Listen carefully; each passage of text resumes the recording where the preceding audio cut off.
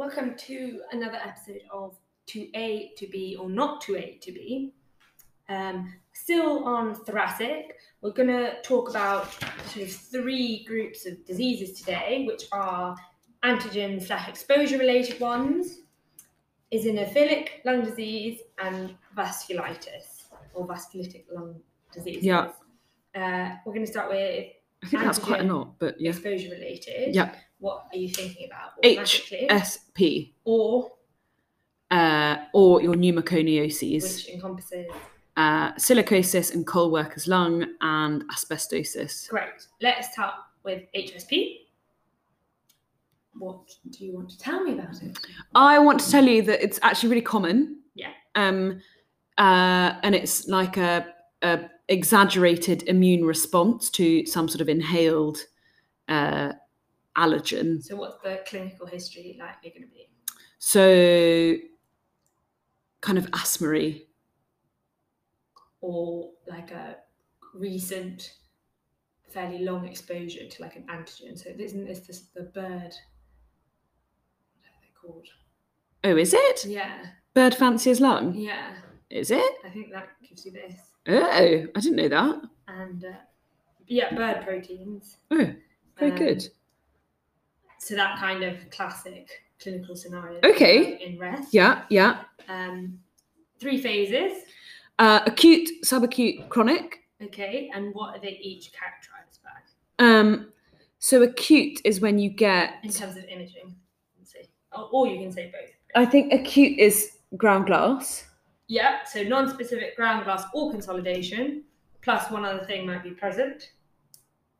Bronchial thickening? No. Nodules? Ill-defined centrilobular nodules. Okay. Subacute. There's something wrong with your nose. I know, I've got a cut, sorry. Subacute. Bit of reticular thickening, maybe? No? Oh, I don't know. Centrilobular ground glass nodules. How's that different to ground glass nodules? We had said before centrilobular nodules, and now these nodules are more ground glassy, specifically. Okay. And mosaic attenuation and generalised ground glass. Had you said that? No. Sorry, I don't understand the difference between ill-defined centrilobular nodules and nodules. Because they're ill-defined, you're right. Yeah. Sorry, I hadn't noticed that. Anyway, it doesn't matter. I'm being pedantic. Being pedantic. Doesn't matter. I like that. Mosaic attenuation, I think, is the vibe, isn't it? In terms of the geographic thing, what's the classic thing that they describe it as? Geographic? Are you talking about the disgusting thing I don't like talking about? No. I don't want to discuss that. I don't want to discuss that in our podcast. It's disgusting. Head cheese. Ugh. It's like pate. Do you like pate?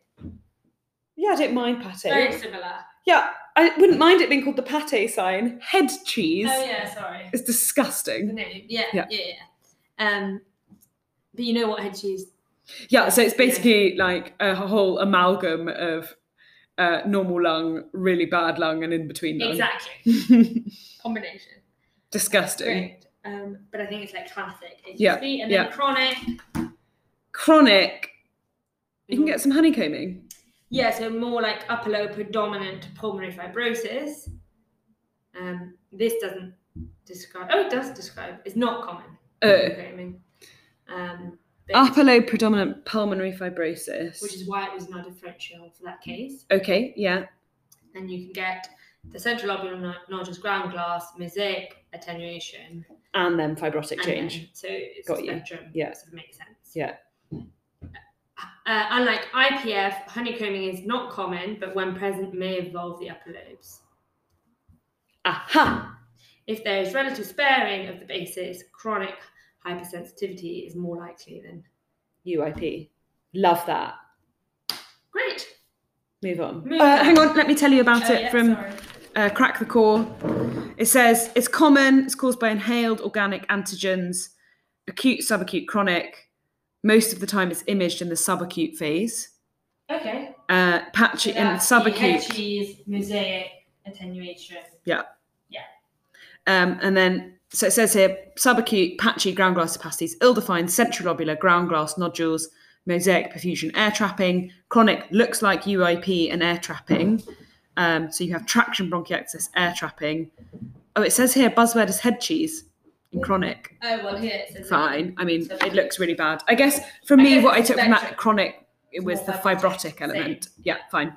That's all I have. Okay. Next. So you've already told me the types of pneumoconiosis. Yes. We're going to divide those into if they're upper or lower lobe predominant. Do you know? Could I just interject briefly? Yeah. I actually wasn't listening to that question at all because I've remembered also something about HSP. Something about the difference between HSP and the pneumoconiosis. Okay. HSP is inhalation of organic, and these are inorganic. Yes, I feel like they'd put that in a question and I'd be like, what? That's true. Yeah. Yeah, very good. Fine. Sorry. Ask me that question again. So we've already said the types of pneumoconiosis. Yes. And I want you to divide them for me according to if they're upper lobe or lower lobe predominant. Ooh. So upper lobe is your co-worker's lung and your silicosis, but your asbestosis, that is lower lobe predominant. Yeah. And why is it lower lobe predominant? Because the asbestos lumps are heavy. They're too large to be removed by the alveolar macrophages and lymphatic system. In my head, they're larger, actually, think. Yeah, I agree. Fine. So I think we know what they're due for, caused by. It's in the name. Yeah. Characteristics. Nah, I struggle with this a bit. Just run me through it rather than me just guessing. So silicosis, there's one classic thing. I think it's a classic question thing. It's like a buzzword. Ooh. Is you can see something going on with nodes. Any idea? Eggshell calcification. Yes, very good. Other causes of eggshell calcification. Ooh. Treated lymphoma. I think that might be calcified. Fine. I'm not sure if it's, but yes. I don't know. And another S. Sarcoid? Yes. Oh, fine. It's always sarcoid, isn't it? Yeah, and then there's for generalised calcification in nodes, there's a longer list, but I think specifically eggshell. Really nice. I'm remembering those. Okay. Very good, and much more common in silicosis than co-workers. That's the eggshell, sorry. Okay. And what is one of the complications of both of these? Not being able to breathe? Large conglomerate masses. Oh, you get the big masses in the apices. Or fibrotic masses, yeah? Yeah. They've got a funny name, like massive mass or something. Massive fibrosis, something like that. No, I think are you thinking about one of the plural masses? No, I thought that you get these big masses, but then they can also be called progressive massive fibrosis. Oh, okay. Yeah. Good. Okay, and they give you an increased risk of lung cancer. And big time. What do I always forget? And TB. And then apparently Kaplan syndrome. Oh, that's with rheumatoid. Or silicosis or co-workers pneumoconiosis. Huh? It can be in rheumatoid and either. Yeah. You've got to have one of them and rheumatoid. Oh yeah, sorry. Yeah. And what would you see? So this is when you get funny nodules in the upper lobes, and I'm not quite sure. You get funny nodules in the upper lobes anyway. Yeah. In these two, but I think when it's Kaplan syndrome, your rheumatoid nodules are superimposed on those nodules. Yeah. I mean, I've tried to look it up. It's not that classical, but I think it is talked about. Fine. Kaplan's. Could be an exam question. Yeah. Very good. And then the other one. Asbestosis. Predominantly lower lobes. An important clue seen in asbestosis is evidence of asbestos exposure. So pleural plaques, calcification. That's it. It can be due to other things. But does it just look ground glassy or doesn't say? So unlike the other, CT appearance and distribution, advanced asbestosis may be indistinguishable from UIP. Fine. Okay. If you see the pleural plaques, then yeah. Which in fairness, I saw that today, a UIP case with pleural plaques, and I just described it as two separate things, but actually it's just asbestosis probably. Interesting. Go back and edit that. Right, fine. Good. Next. I'm just going to check. Yeah, good idea. Before we delete more. And also that might be, yeah, we're fine. Sorry. Is that him? No, different No, one. fine. So we're now moving on to eosinophilic lung disease, which we divide into two things, which are Loeffler's, which is don't know, simple, and then there's chronic eosinophilic. Exactly. Yeah. Do you know anything about them? No, I can't remember reading this. I can't really either, so I'm just going to read. So the simple Loeffler syndrome, characterised by transient and migratory areas of focal consolidation. Wait, sorry, I've been naughty. We must start with pathology.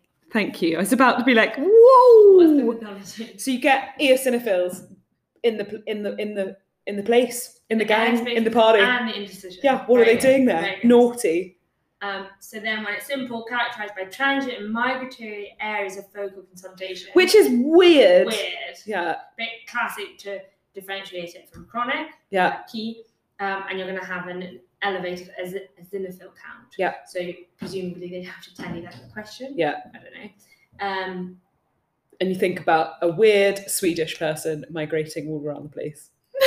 And then when you say simple pulmonary eosinophilia, it's reserved for idiopathic causes because you can get similar appearances in response to injuries, especially to parasitical drug reactions. Fine, and that would then be like a reactive eosinophilic pneumonia exactly. as opposed to a simple. Yeah, got you. Okay. That's a nice differentiation. Yeah. It's a good differential to have in your chronic consolidation. Nice. Extensive alveolar filling and interstitial infiltration with inflammatory eosinophils. Consolidation is patchy and peripheral with an upper lobe predominance. Unlike simple pulmonary eosinophilia, the pattern of consolidation can remain unchanged for months. Okay. It responds rapidly to steroids. That's very interesting. Mm. You wonder why, like, how we're allowed to report CTs having never read this stuff. Like, that'd be a really useful thing to tell someone, wouldn't it? Anyway, yeah.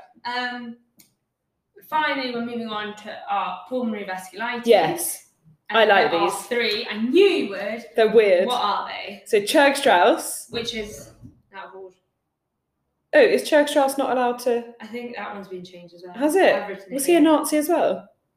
It's very similar name, so maybe that's it's also called, I'm just going to read it, allergic angiitis and granulomatosis. No, I've said eosinophilic granulomatosis with polyangiitis. It's not in there. Oh. So do you know how Wegener is granulomatosis with polyangiitis? Yeah. This is eosinophilic granulomatosis with polyangiitis. Interesting. I've never heard that. Okay. Fine. Tell me. So this one, Churg-Strauss, is P-ANCA. Yeah. And what's it associated with? Asthma. And peripheral eosinophilia. Peripheral eosinophilia. Which is actually useful for the whole eosinophilic granulomatosis. Yes, it's very useful. Sorry.